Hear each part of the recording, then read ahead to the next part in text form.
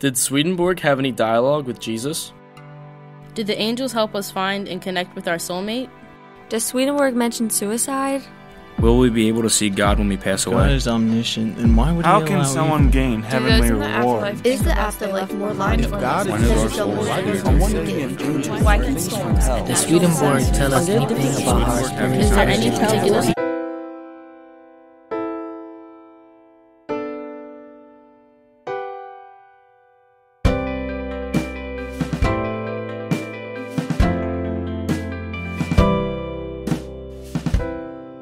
Hey everybody, welcome back to another episode of Swedenborg in Life. It's our 10 question show. I'm Curtis Childs and I'll be the host. And what we're going to do today is take your questions that you've asked us and dig in and see if we can get some good answers. We're going to take a look at psychology, theology, just how to get through life and everything in between. Some new faces, some faces you already know. So thanks so much for asking. Here's our best shot at providing you with some answers.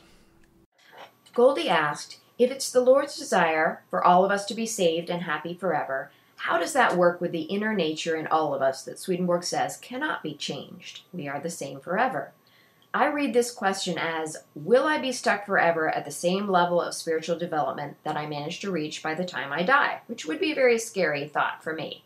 Let's look at an example sentence from Swedenborg that might stir up this question.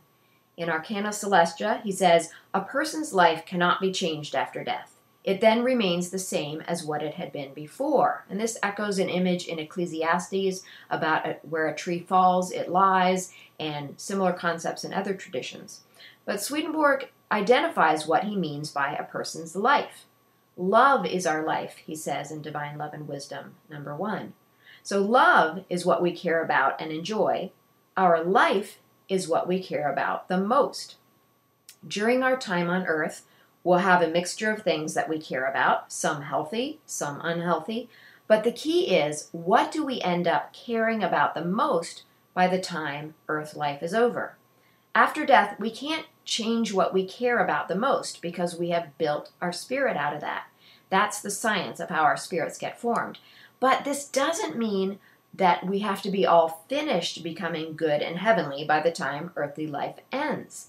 Not at all. What it means is, we have to use earth life to develop a very basic willingness for heaven instead of hell. So, how do we do that? And how do we know if we've accomplished what we need to accomplish on earth before we cross over? One way to think about it is to keep in mind 2 basic elements of life: conscience and usefulness. Conscience is a tool to develop a crucial basic willingness to resist hell. A conscience identifies a basic sense of right and wrong and an inner willingness to resist what is wrong and harmful. Swedenborg learned that it doesn't even matter if a person's principles of right and wrong aren't accurate. The crucial thing is to use conscience to develop a willingness to resist harmfulness. Then, when we cross over, that willingness will allow the Lord to keep working with us. Here's a quote from Swedenborg's Journal of Spiritual Experiences about conscience. He'll mention marriage love in here, and keep in mind that marriage love is a very expansive love coming from God about the faithful union of love and wisdom, kindness and faith in all aspects of life, including, yes, the element of a faithful love commitment between 2 people. So he wrote, those who have a conscience can be improved in the other life. I was told and also realized that those involved in fantasies and in falsities, provided they have kept marriage love holy and have had a conscience, especially in that respect, can be improved in the other life, even though they might have been obstinate or might have stuck obstinately to their own opinions and falsities.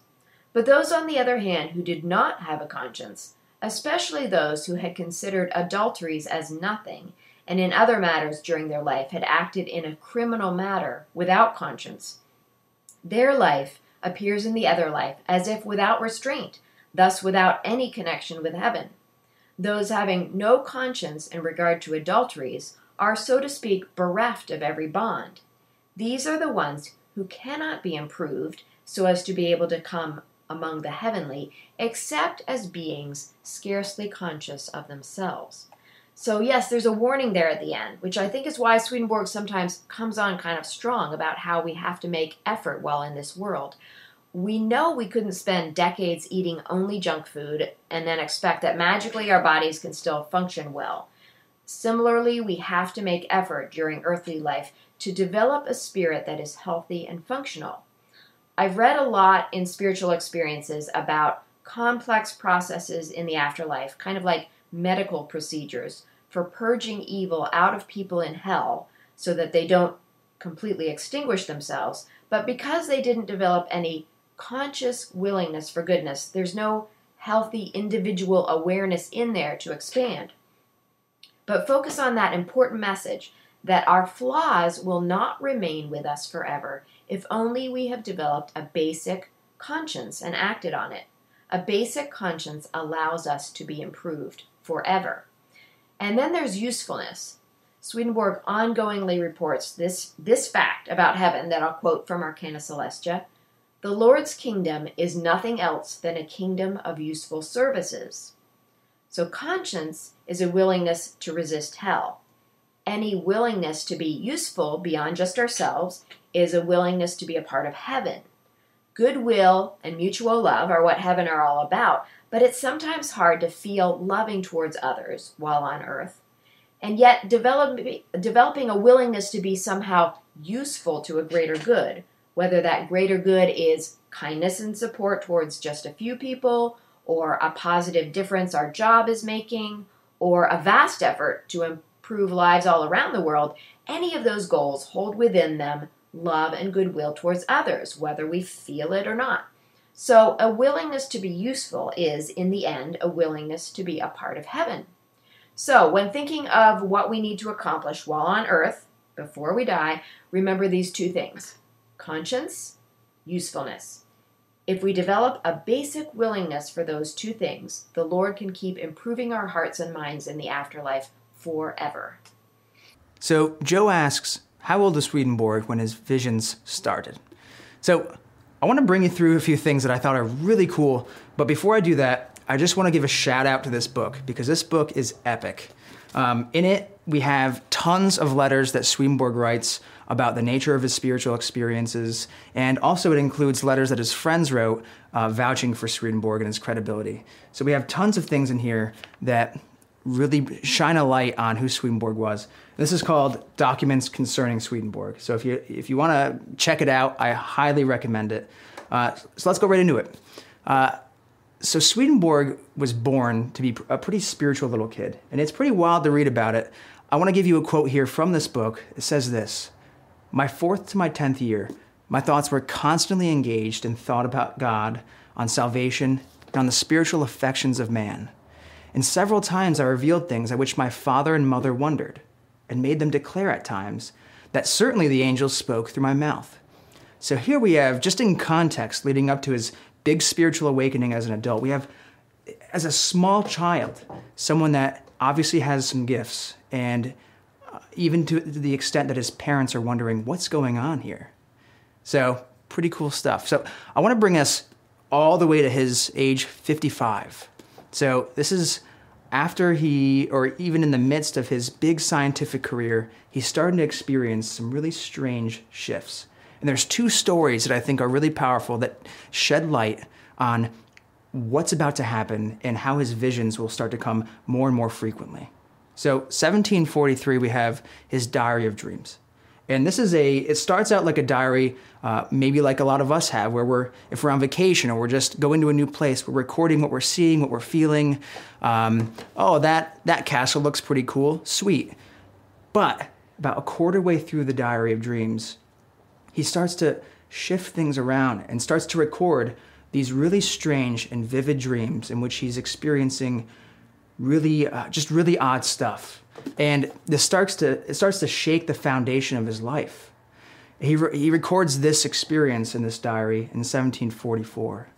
So he's sleeping, and he awakes with this thunderous, loud clap, and he is thrown from his bed, and he's prostrated on the ground.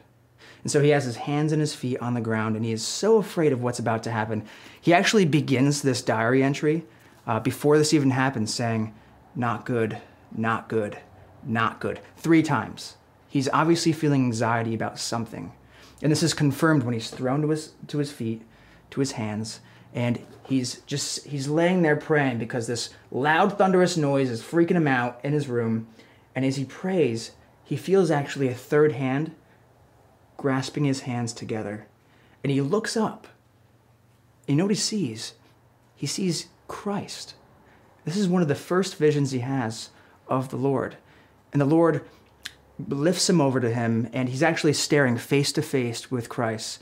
And he says, Christ asks Swedenborg one thing, and it's really strange. Do you have a clean bill of health? And so that, when you read that off the set, it's like, what? That's, of all the things, this epic moment of Swedenborg's life, he gets asked that. But let's spin it for a second. This is a pretty profound spiritual experience. He's looking at the Lord, and the Lord's actually smiling back at him. And I think this question is more evocative of, do you have a strong faith? Is your faith, is your spirituality healthy? So it's not as much a natural health as it is a spiritual one. And Swedenborg replies, Lord, only you know. And so I'm going to leave that experience there, and I put that down for a second because I want to share with you probably the pivotal moment of Swedenborg's life that brought him into this full state of having visions. So he's at a pub in London, my man, and he is sitting in a private room, and he's enjoying this rather fine meal, and this is at age 57. I just want to give you some context here. And all of a sudden, he writes that the room shifted character, and he saw at the end of the table what appeared to be either a man or an angel or something strange, and it was kind of shadowy. And this experience, he's asked by this shadowy figure, Emmanuel, eat not so much. Yeah, again, another strange thing. And as he says that, he starts to see a vapor coming. Swedenborg says he sees a vapor coming off his body. It emits onto the ground, and that vapor turns into strange and disgusting creatures. So like snakes, venomous creatures, just amphibious things, and they're covering the floor. And then he says that all of a sudden they start to hiss and then pop, and it's back to normal. And so this is a very strange experience. Swedenborg is freaked out. And so he gets out of this pub. He's like, listen, this is the last time I'm coming here. He probably didn't tip anyone. He ran home, and his landlord, as he gets home, actually accounts about Swedenborg appearing really disheveled. And Swedenborg sprints up to his room, and he's like, oh my gosh. And what happens then? Well, actually, the same figure appears to Swedenborg. And Swedenborg realizes that this is the Lord. And that night, that very night, the spiritual world was opened up fully to Swedenborg. And that, my friends, is the first time that Swedenborg truly began this next stage of life. And this is when his visions became more frequent, and he became fully a servant of the Lord, writing all these amazing books. So hopefully, Joe, that helps you out. This was an awesome thing to study, and I hope hope that was of service to you all. Thanks. We have a question here from a person named Introvertent. The question is, can evil spirits act through people, psychopaths, for instance, those who seek to intentionally harm us? Well, I kind of like to unpack that question by looking at 2 or 3 different key terms that the person used. One is, what is a psychopath? So as a psychologist, I'm going to talk about that. What are some of the behaviors and attitudes people have if we consider them psychopaths? Another one is the issue of evil, and that's from a Swedenborgian point of view. What do we mean by evil spirits, and how do they have influence on who we are? The other one that's a key word in this question is the word intent or intentionality. So let's first talk about psychopaths. Psychopaths is a term that is not used by all psychologists, but those that do use it, they've come up with a list of different behaviors and different attitudes that are often seen. So some of the behaviors and attitudes that we see in psychopaths are that they are rather glib. And a glib means a person who is probably not telling the truth, and they're coming across as rather shallow and impulsive, and we don't quite trust them. Another thing along the same line is that the person might be very impulsive in their actions and their behavior. They may do whatever they feel like at the moment, regardless of the law, regardless of what effect they're having on other people. And because of that, they may have had a history all the way through their adolescence of being a juvenile delinquent. They may have done all kinds of deviant behaviors, not just breaking the law. They may have just broken the social norms, saying things that are unusual or cruel, and then laughing about it. They may be deceitful. In fact, their lies may be inconsistent. They may not be very good at keeping up with their own lies. But when we see somebody that we really can't trust very much, it's not unusual that this is one part of the pattern of psychopathy. Another is that they're rather irresponsible for their behavior. So if they have a tendency to steal or lie or even rape somebody, they don't seem to have a regard for whether or not this person is in pain or has suffered because of their actions. And they don't show much empathy. They really don't seem to have much empathy, and they don't even fake it. Unfortunately, with all of these negative behaviors, they also can sometimes be quite charming and very alluring, and people who you might have fun with. But unfortunately, very often they're pulling others in to kind of get them into trouble or to cause harm. And the more they're planning it, the more they're responsible for it, according to Swedenborg.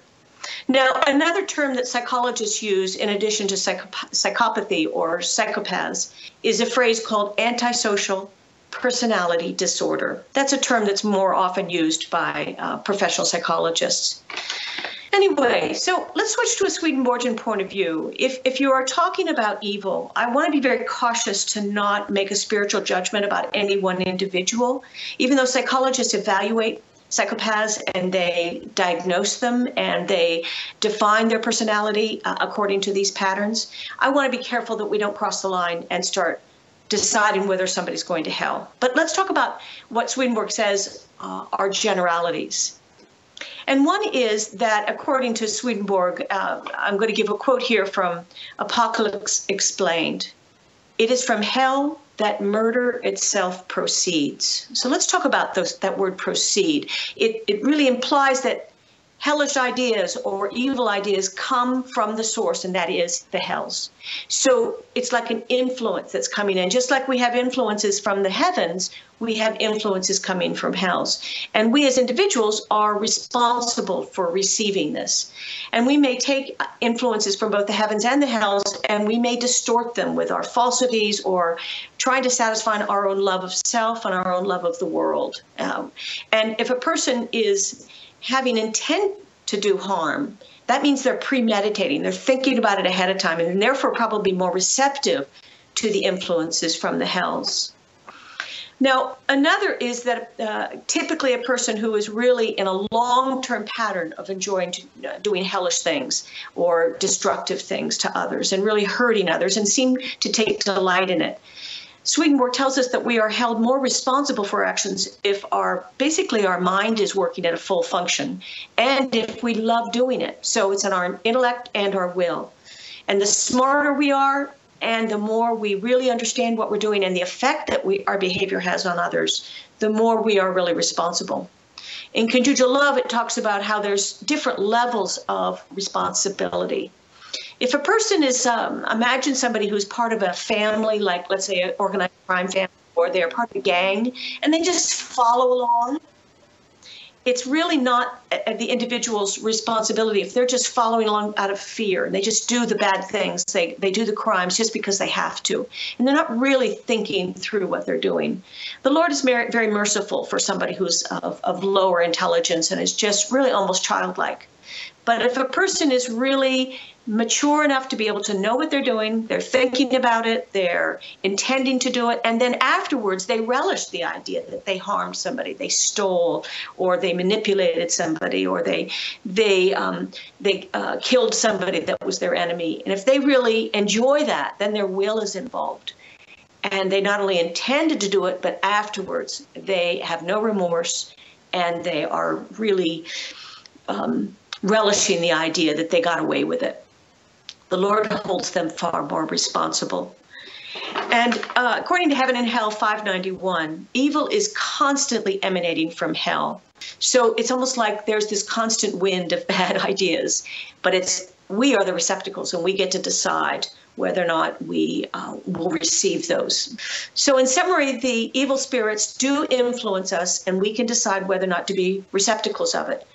The Lord also is always sending positive influences to us, all goodness and all truth. But if we choose to distort it or just tune it out and don't care about the Lord and care much more about ourselves and our worldly possessions, the more mature we are, the more we're responsible for that. Lily asks, how do you connect with the Lord when you don't feel he is winning and your mind and your ego tells you hell is stronger? So this question really resonated with me because it's about the feeling of despair and these really tough places that we get into in life. And I would love to be able to just pick you out of it, pick people out of it, have people get me out of it when I'm in it, but it's not that easy to dispel. So I can't banish it, but I'm hoping that I can offer a couple of tools here that will hopefully take the edge off it when you are in a state like this. So the first tool I want to offer is the concept that just because you feel like this, it isn't an indicator that something is wrong. I don't know about you, but if I get hurt, part of the worry is, is my body damaged at the same time? It's not just the pain, it's the fear of damage. And I feel like in these despair situations, this feels really bad. I feel like I'm alone. I feel like there's no help no help for me out there. And I'm also worried that because I feel like this, maybe those negative thoughts are true, or maybe my connection with God is off, or maybe God doesn't exist. Because if I was all the way plugged in and spiritually healthy, I wouldn't feel like this, right? So isn't this state an indicator that something is wrong? And I'm saying it's not, because we go in cycles. It's not light all the time. It gets dark for about half of the 24-hour period every day. Swedenborg describes a day-night cycle even in spiritual things. And it sounds like what you're describing is spiritual night. And that when the light is dim and it's not as hot, when it just feels like there's nothing comforting there. And he talks about how we actually perceive God and the true and good things differently depending on which state we're in. And it's a correspondence with the sun and the moon. That when the sun is out, this is when there's light and heat everywhere. Just like when the things that we believe, the higher truths we believe, they really seem obviously self-apparently true, and God seems like a presence who's there, or even if it's not perceived as tangibly God, you feel comforted, you feel like you have hope, you feel like things are going to go well. However, when it gets to be night, we don't have that anymore. You have the moon, which is bright, but it's dimmer and it's not warm like the sun is. So Swedenborg says that is an image of what he calls faith, or this idea that we have concepts that tell us things. Like obviously when you're writing this question, you know that there's the concept out there that God is stronger and God is helping, but it doesn't feel true. But we can still remember that it's true. We still can intellectually say, oh, that's true. That's like having just the moon, which is a little bit of light, but not heat. So if we can think of it like that, instead of what's wrong, but just to realize it's night. It's night right now. And I have this intellectual concept that the evil is not stronger than good, that God is this force that can help. And that's what I can go on until it's morning. Because something implicit in this idea that there's a day-night cycle is that it'll end. The night will end. When you get into these little boxes of despair, or your ego, or what Swedenborg would call hell, is trying to convince you this is where it's going to stay. This is the beginning of the end, and this is how it is. But knowing, it's day-night, like even though it's dark now, it's going to end. That takes all the power out of it for me, just knowing that there's going to be this period, but the sun's going to rise. So that's tool number one. Tool number two is that hell always lies. Hell is always telling you a lie. The evil and falsity are constantly linked. And hell is, in my experience, what I would call hell, this negative part of your ego mind that is trying to insert these debilitating concepts and convince you of them. They're always operating, hoping you don't question their assumptions or their underlying worldview, because what they're trying to get you to believe doesn't make sense if you step back from it and look at it. Because in the question you write, you're saying, what if God is not as strong as hell? Well, a worldview in which you do believe in God, but believe that an evil force is stronger, that doesn't really make sense, because I'm assuming that you don't believe in like a dualistic system where there's an infinite force of evil and an infinite force of good, and is one stronger than the other. That God is the source of things, right? And that if evil was really stronger than good, we'd all be destroyed long ago, right? Or that how could there be a source that would create structured beings that would live and love and all that, but then evil they became stronger? You find your own reasons, but what I'm saying is it doesn't hold up to the rational test in the assumptions that are leading up to this little God is not stronger, right? So they don't have a consistent worldview, but they don't want you to examine that. It's like, don't fact check us. Don't fact check us.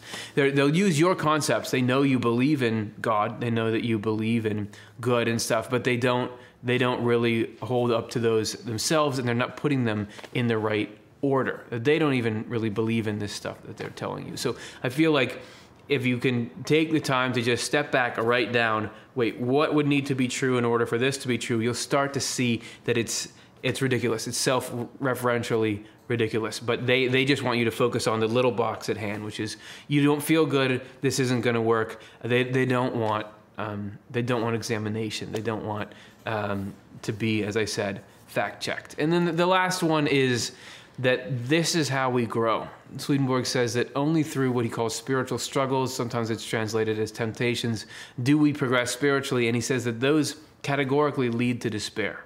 So one thing you can think when you're in the depths of some kind of despair like this is, even though I can't feel it, I know this is accomplishing something good. That the forces that are trying to convince me that I'm miserable and that I'm collapsing, there's nothing out for me, they're actually losing in this moment, because this cycle is happening and the divine is strengthening me. Because in those moments when you realize your dependence on the divine, or how much I need there to actually be that powerful, loving, present God, you actually form a closer bond with God. So you're going to come out of this, they're going to lose territory on this. They're coming in trying to mess with you, but actually it's a bad time investment on their part, that you're going to come out stronger. So those are 3 tools to hopefully provide some comfort when you're in it. Sorry that you're feeling like that. Know that we all do at times, or at least I do, and I think the 2 of us are not the only ones. So that's what I have to offer. Thanks for the question. So Jen asks, what is meant by the meek shall inherit the earth? So this phrase, the meek shall inherit the earth, actually shows up twice in the Bible. So there's 3 main words in this phrase: meek, inherit, earth. And so I'm going to go through those. The earth, Swedenborg says, means the church. And so, because in the Bible, it often talks about the earth in balance with heaven. So heaven and earth, this and that. And so the earth is the counterpart to the kingdom of heaven. So you have angels in heaven, and then you have the people who are connected to heaven on this planet, in the world, in the created universe. And that is what the earth means. But to take it a step further, it really means the church is a state of mind. It's a part of you. You can connect to what it means to be the church. Swedenborg says in Apocalypse Revealed 285 that when the earth or land is mentioned, angels, being spiritual, do not think of the earth or land, but of the human race dwelling upon it and its spiritual state. And its spiritual state is the state of the church. And so then also this idea of the church being not a group of people or where you can sign up for membership, but really access in your own self to the Lord's love and wisdom. In Arcana Celestia 6113, also called Secrets of Heaven, Swedenborg writes, a person is a church when goodness and truth are present in him or her. And groups of such people make up the church in general. So that's the earth.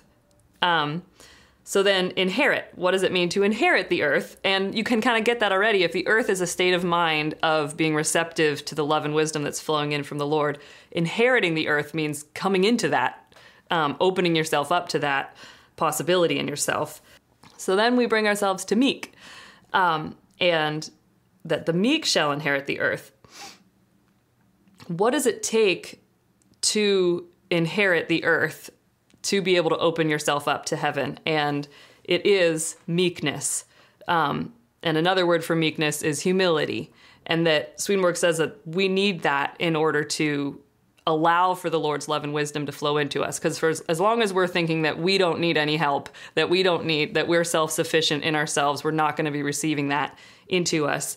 We need that humility in order to open up to this goodness from the Lord that the Lord is offering us all the time. And Swedenborg says as much in Arcana Celestia 2327. He says, "So far as the heart is humbled, so far the love of self and all the evil therefrom ceases. And so far as this ceases, so far good and truth, that is charity and faith, flow in from the Lord." And another quote, which just says it really well, from Secrets of Heaven 4956. "When we are feeling humble, we are in a state receptive to goodness and truth from the Lord." And that is what it means that the meek shall inherit the earth. And so just to bring it to the Bible, because this is where this phrase exists, in Psalm 37, I just found it really interesting that the whole psalm, and I'm not going to read the whole thing because it's kind of long, really is teaching all of these spiritual elements to the meaning of that the meek shall inherit the earth. You could almost use it as a mantra, because I think this psalm is speaking to a state where when we particularly notice ourselves being overcome by evil and falsity, and we feel weak to it, meek, recognizing that that's actually a state in which the Lord can give the earth to us, give the church this love and wisdom to us, that can really help us when we're feeling overwhelmed. So I recommend read Psalm 37 if you're feeling overwhelmed. The psalm starts with talking about, it says, "Trust in the Lord and do good, dwell in the land and feed on his faithfulness." So that's an acknowledgement that that is something that comes from the Lord, not yourself. "Commit your way to the Lord, trust also in him, and he shall bring it to pass. Rest in the Lord and wait patiently for him." All of this language that is this acknowledgement that goodness and truth comes from the Lord and not from ourselves. He says, "But those who wait on the Lord, they shall inherit the earth." So when you're in that negative state, wait on the Lord, and you know that you're going to receive that love and wisdom from him. "For yet a little while, and the wicked shall be no more." So that state will pass. "But the meek shall inherit the earth and shall delight themselves in the abundance of peace."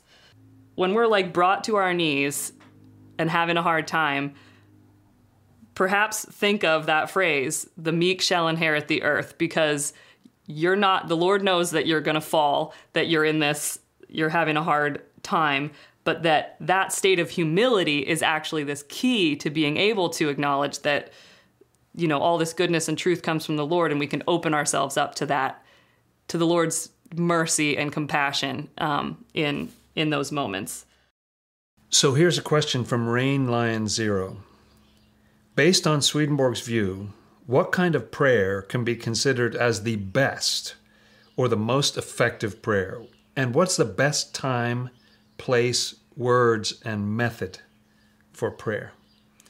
Very, very interesting question to me.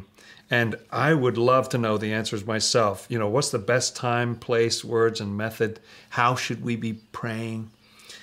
Swedenborg, interestingly, is much more interested in where are we coming from? What is the state of our heart? What's the state of our life in our prayer? Let me start with a rather striking example where there are some spirits who are actually complaining to Swedenborg in the spiritual world because they feel like their prayers aren't answered. This is Secrets of Heaven 4227. "They argued with me about the Lord." And then it quotes, "It's surprising that he doesn't hear the prayers we pray, that he doesn't help his supplicants," they said. "You can't be heard," I was allowed to answer, "because what you're aiming for is contrary to the well-being of the human race. You're praying for yourselves at everyone's expense. And when you pray that way, heaven closes up, because in heaven they pay attention only to the goals of people praying." The spirits did not want to acknowledge this, but couldn't answer it. It's totally shut them up. Well, that's kind of amazing. So he's saying that what heaven is looking for, it's not, are you in this physical position, or did you say those words, or whatever. It's sort of, where is your heart coming from? What's your goal? Why are you saying this prayer? Swedenborg talks in another passage about the difference between piety and caring. piety being all those external actions that we take, and caring being the attitude of our heart. So this is in New Jerusalem, and this is from section 124. Piety is thinking and speaking reverently, giving ample time to prayer, having a humble attitude when we pray, attending church regularly and listening attentively to what is preached, observing the sacrament of the supper several times a year, and performing the other ceremonial acts the church prescribes. A life of caring, though, consists of having goodwill toward our neighbors and doing good things for them, basing all of our actions on what is right and fair and what is good and true, and applying the same principles in all our responsibilities. In a word, a life of caring consists of being useful. This kind of life is the primary way to worship God. A life of piety is only secondary. This means that if we separate the one from the other, if we lead a pious life but not a caring life at the same time, we are not, in fact, worshiping God. Let me hit pause there and say that's a very striking statement. You're not actually worshiping God. It's sort of what Swedenborg had to say to those spirits, isn't it? It's like, well, the way you're doing it doesn't really work because you're not coming from the right place. We're not actually worshiping God. Swedenborg goes on. We may be thinking about God, but this comes from ourselves and not from God because we're constantly thinking about ourselves and not at all about our neighbor. If we do think about our neighbors, we regard them as worthless if they're not like us. Further, we are thinking of heaven as our reward, so our mind is preoccupied with self-love and taking credit. Being actively useful is something we either neglect or regard with contempt. And that's also how we treat our neighbors. Yet at the same time, we believe there's nothing wrong with us. That shows that a pious life apart from a caring life is not the spiritual life that is needed within our worship of God. Kind of amazing and cuts close to home sometimes. The thought of, we're not really thinking about other people. If we're regarding others as worthless, if they're not like us, wow, that's pretty amazing. I see that in myself. I see that around me in the world sometimes. That's powerful. And I notice in that quote that Swedenborg says that it's setting the bar pretty high, but he says our prayer should come from the Lord. It should be coming from God, not from our own sort of lower self, just like, well, I want this, I want that. So amazing what Swedenborg says. What you want is against the whole human race. I mean, that's pretty astonishing. Hopefully our prayers are not that bad. But what does it mean to come from the Lord, our prayer to come from the Lord? Inflow must exist within every single part of worship. Those who have no knowledge of the secrets of heaven suppose that worship begins in ourselves, since it flows from the thoughts and feelings within us. But worship that begins in us is not true worship. Consequently, offerings of thanksgiving, adoration, and prayer which begin in us are not the offerings of thanksgiving, adoration, and prayer that are heard and accepted by the Lord. They must begin in the Lord present with us. It's so mind-boggling. What's he talking about? And then he goes on to say, the church knows that this is so, for it teaches that no good thing emanates from us, but that everything good comes from heaven. That is, it begins in God there. The church, therefore, when engaged in anything holy, prays that God may be present, giving guidance to our thoughts and words. What happens in all this is that when we are engaged in true worship, the Lord flows into the forms of good and truth that are present in us, raises them toward himself, and raises us with them in the measure and degree that we are governed by those things. This raising is not apparent to us if we have no real love for the truth or for what is good, if we do not know, acknowledge, and believe that everything good comes from above, beginning in the Lord. So how I take that statement is that part of what we're doing when we turn to prayer and other forms of worship is that we are trying to get in touch with what is of heaven in ourselves, to try to get in touch with that love or our desire for truth and those sorts of things, and then be able to pray from that level. So, unfortunately, Swedenborg doesn't really tell us, what's the best time of day. He talks about the fact that when we first wake up, we're in a relatively heavenly state and that kind of thing. And so we can determine that might be a good time. As for the place or the words or the method or whatever, Swedenborg is more interested in what's going on in our heart. And in an interesting way, if we asked him directly, like, okay, what's the best kind of prayer? He might say, well, what kind of life are you leading? How are you treating people today? Because that will affect how good your prayer is. He says that quite directly sometimes. That's how good our prayer is. It's only as good as we are. So I'm going to be answering two questions together. And the first one is from Eric. Some religions believe in miracles, but do miracles really come from heaven? And do these inhibit the divine design or what a person is supposed to follow? And the second question is from Lawrence. What about being able to have supernatural powers? Are the miracles of Jesus possible to do by anyone? Also so curious about magic. So the first thing that Swedenborg is really clear about with miracles is that they are not outside of the divine design. So Swedenborg talks about in True Christianity, number 502, about God's omnipotence not being outside of the divine design. So he says it's not outside the divine design. God himself is the design because all things were created by the design, in the design, and for the design. So there's this sense then that the divine design is not created by God's imagination per se. It flows out from God's nature, and therefore anything that God does, including miracles, must be within the divine design.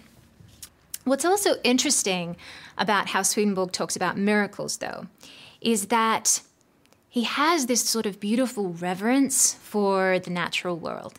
He is, of course, a scientist and interested in all the ways that the world manifests itself. And there are some passages where he talks about just natural occurrences, silkworms, bees, all the intricacies of nature. And he calls them miracles, and he speaks about them with awe and reverence. And so I think that's a really interesting way to look at it. You have this continuum then of things that we see every day, and these are miracles according to the divine order. And then you have other things that may seem different from what we expect, and these are on sort of another end of a miracle continuum, but they are also arising from the divine order. What Swedenborg doesn't tell us, though, is what's going on in the spiritual that precipitated what we understand to be a miracle. He doesn't say anything about what spiritual changes or differences happened that made an earthly effect that we would then call a miracle. We as people, though, still also exist within this divine order. We have our natural earthly embodiment. We have our spiritual aspects.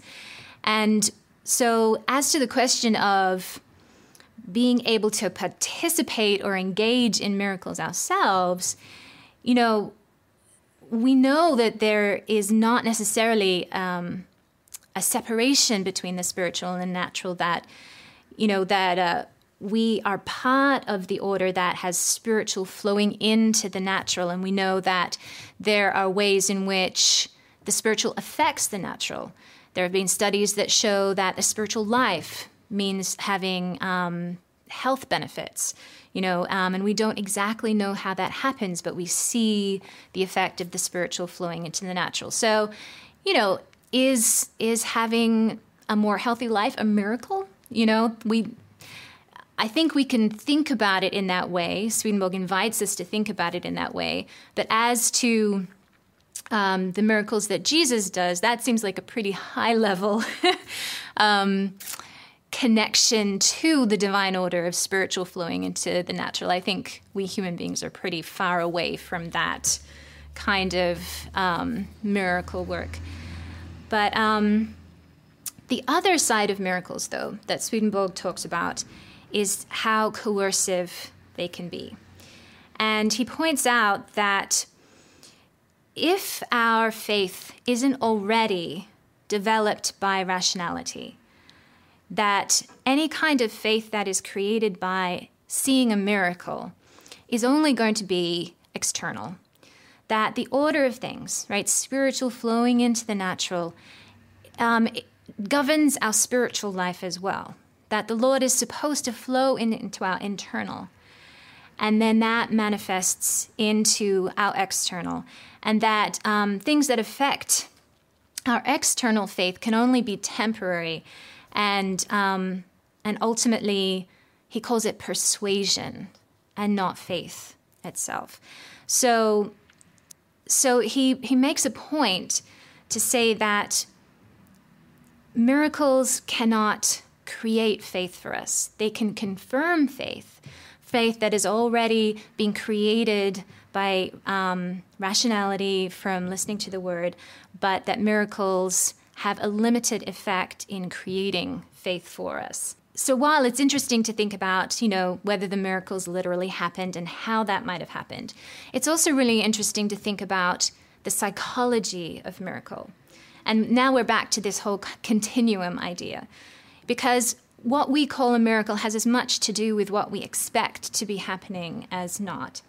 And so if we are seeing something that is called a miracle that is demonstrating to us a sort of power beyond rationality, power beyond explanation, this kind of miracle is what Swedenborg calls coercive and not something that is helpful to the development of our faith.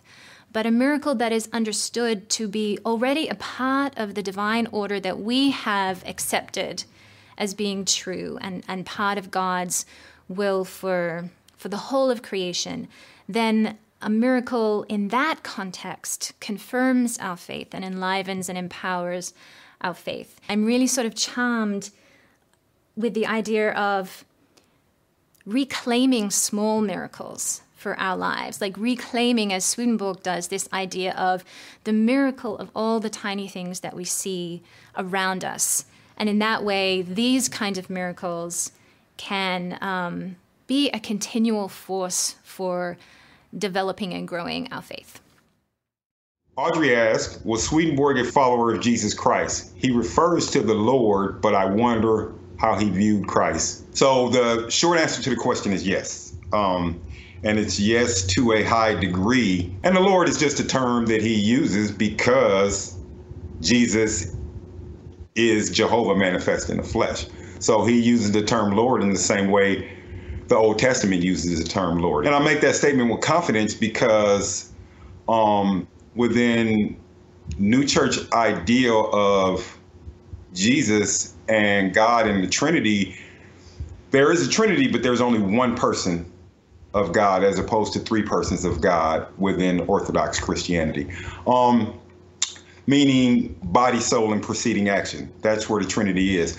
If we even look at the name Jesus Christ, it's a Greek translation of the Hebrew Yeshua or Joshua, which means Jah saves, Christ meaning Messiah. So literally Jesus' name means Jah, the Messiah saves.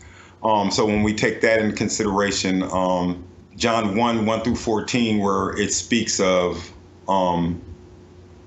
the word being from the beginning, the word becoming flesh and dwelling among us. Also, when Jesus himself says that he expounded all the things in the Old Testament concerning himself, which means that the whole Old Testament was about him in its deeper meaning. We all know, whether you're Christian, Muslim, atheist, or agnostic, that it's impossible for a finite created mind to understand what it is to be infinite and eternal. So but it is possible to understand the relationship between the infinite and eternal and its creation, which is the human race. to use an analogy, if a drop of water approaches the ocean, what happens to the drop of water? It becomes consumed by the ocean. It's no longer a drop of water. It no longer has anything of its own. It's part of the ocean. Same thing with anything from the earth that might try to approach the sun. Once it gets near it, it becomes consumed by the sun.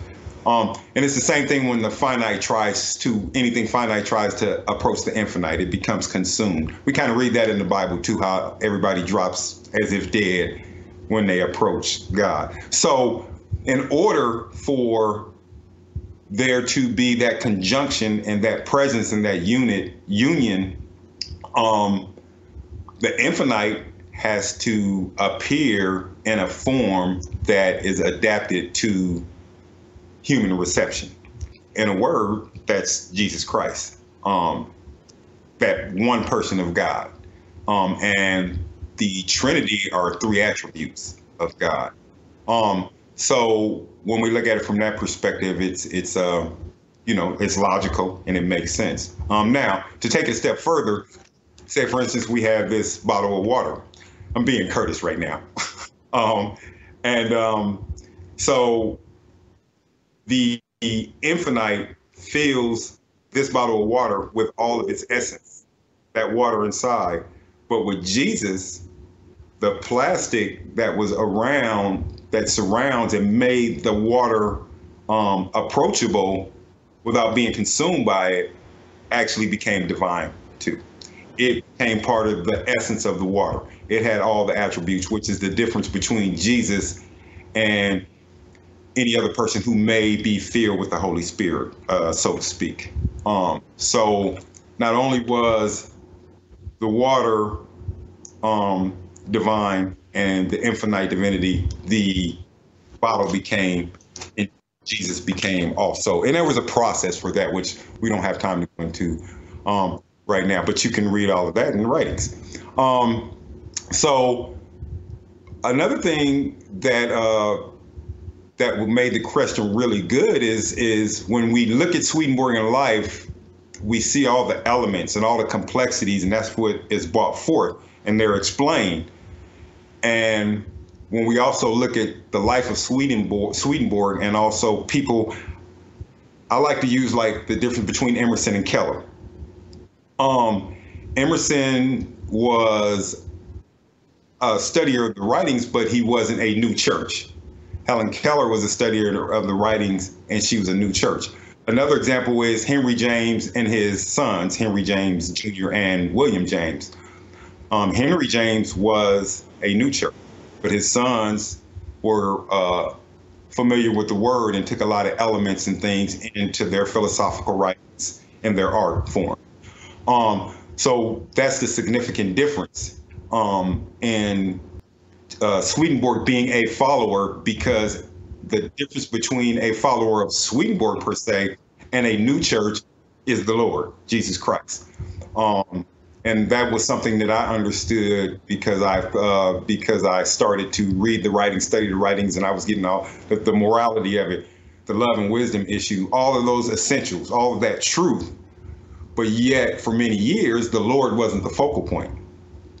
So the distinction is when the Lord becomes the focal point, you go from being a follower of the writings of Swedenborg to a follower of the Lord, and then you go from the process of just using those things in your own way to being a new church and going into the process of reformation and regeneration. Which is, I use that just to state how Swedenborg most definitely himself was a follower of Jesus Christ.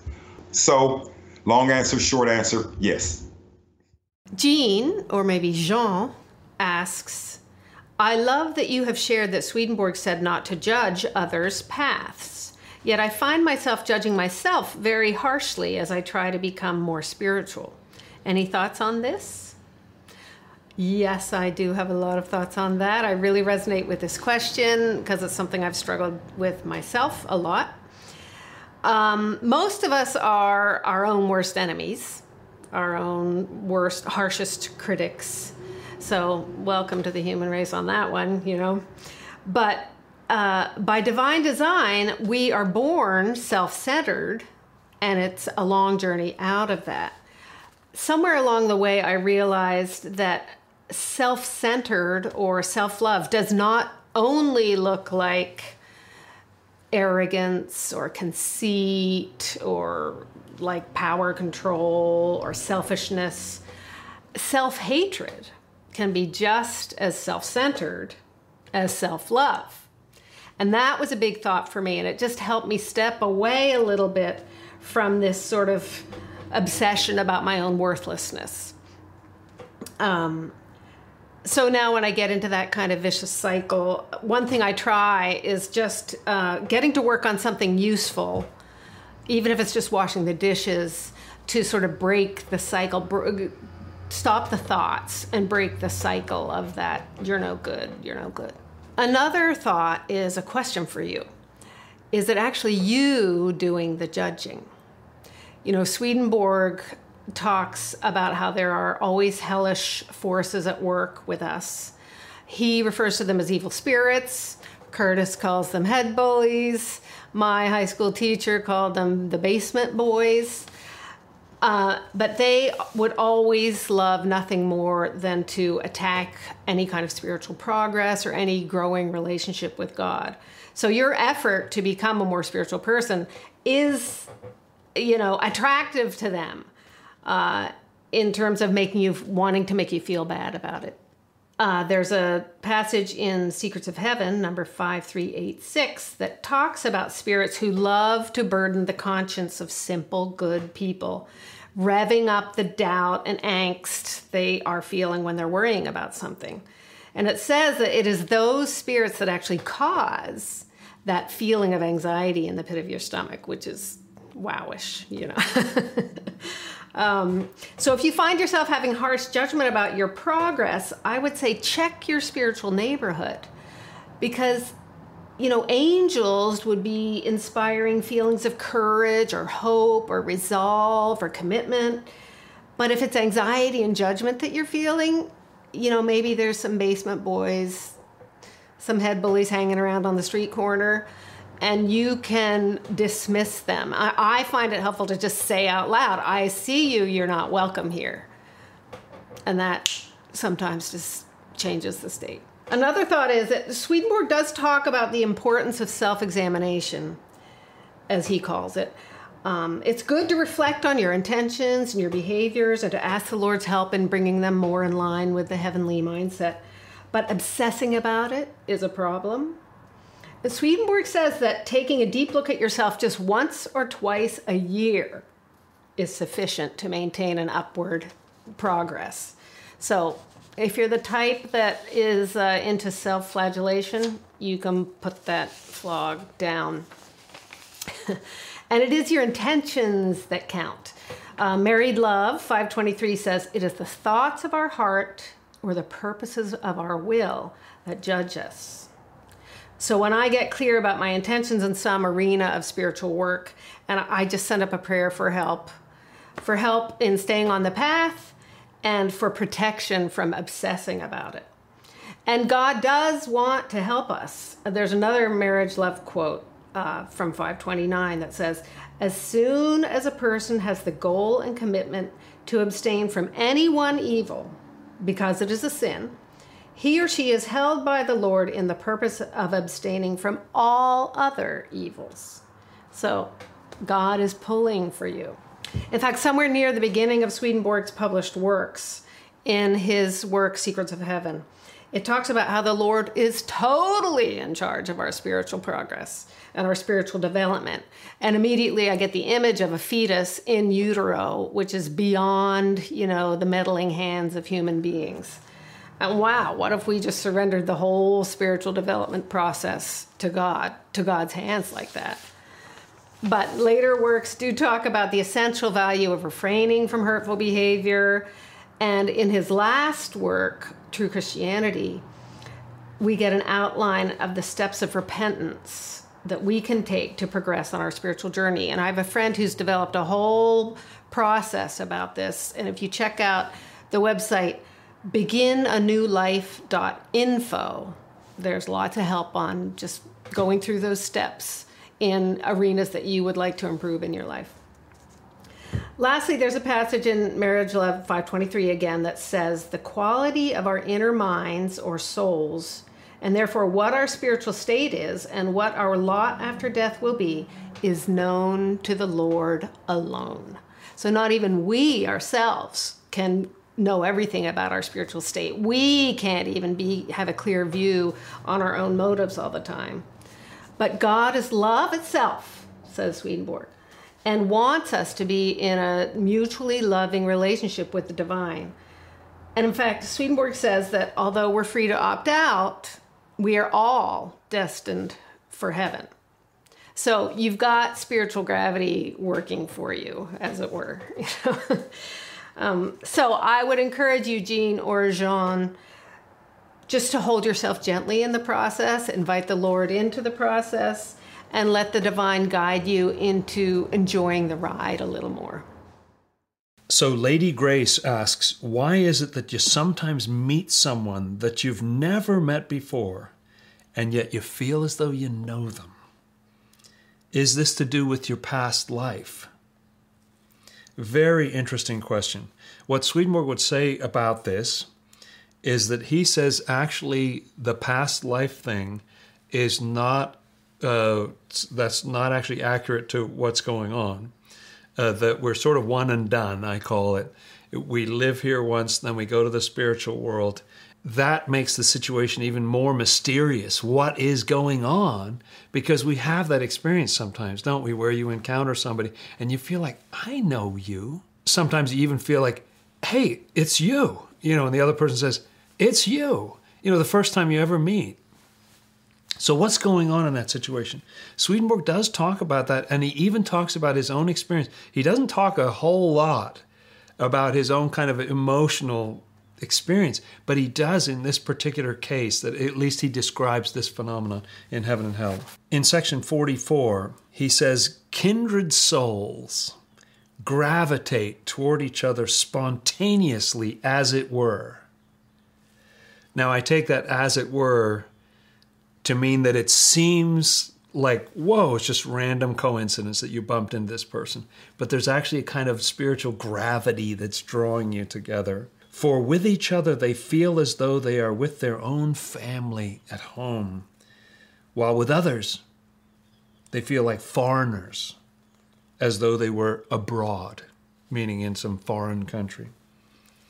When they are with kindred souls, they enjoy the fullest freedom and find life totally delightful.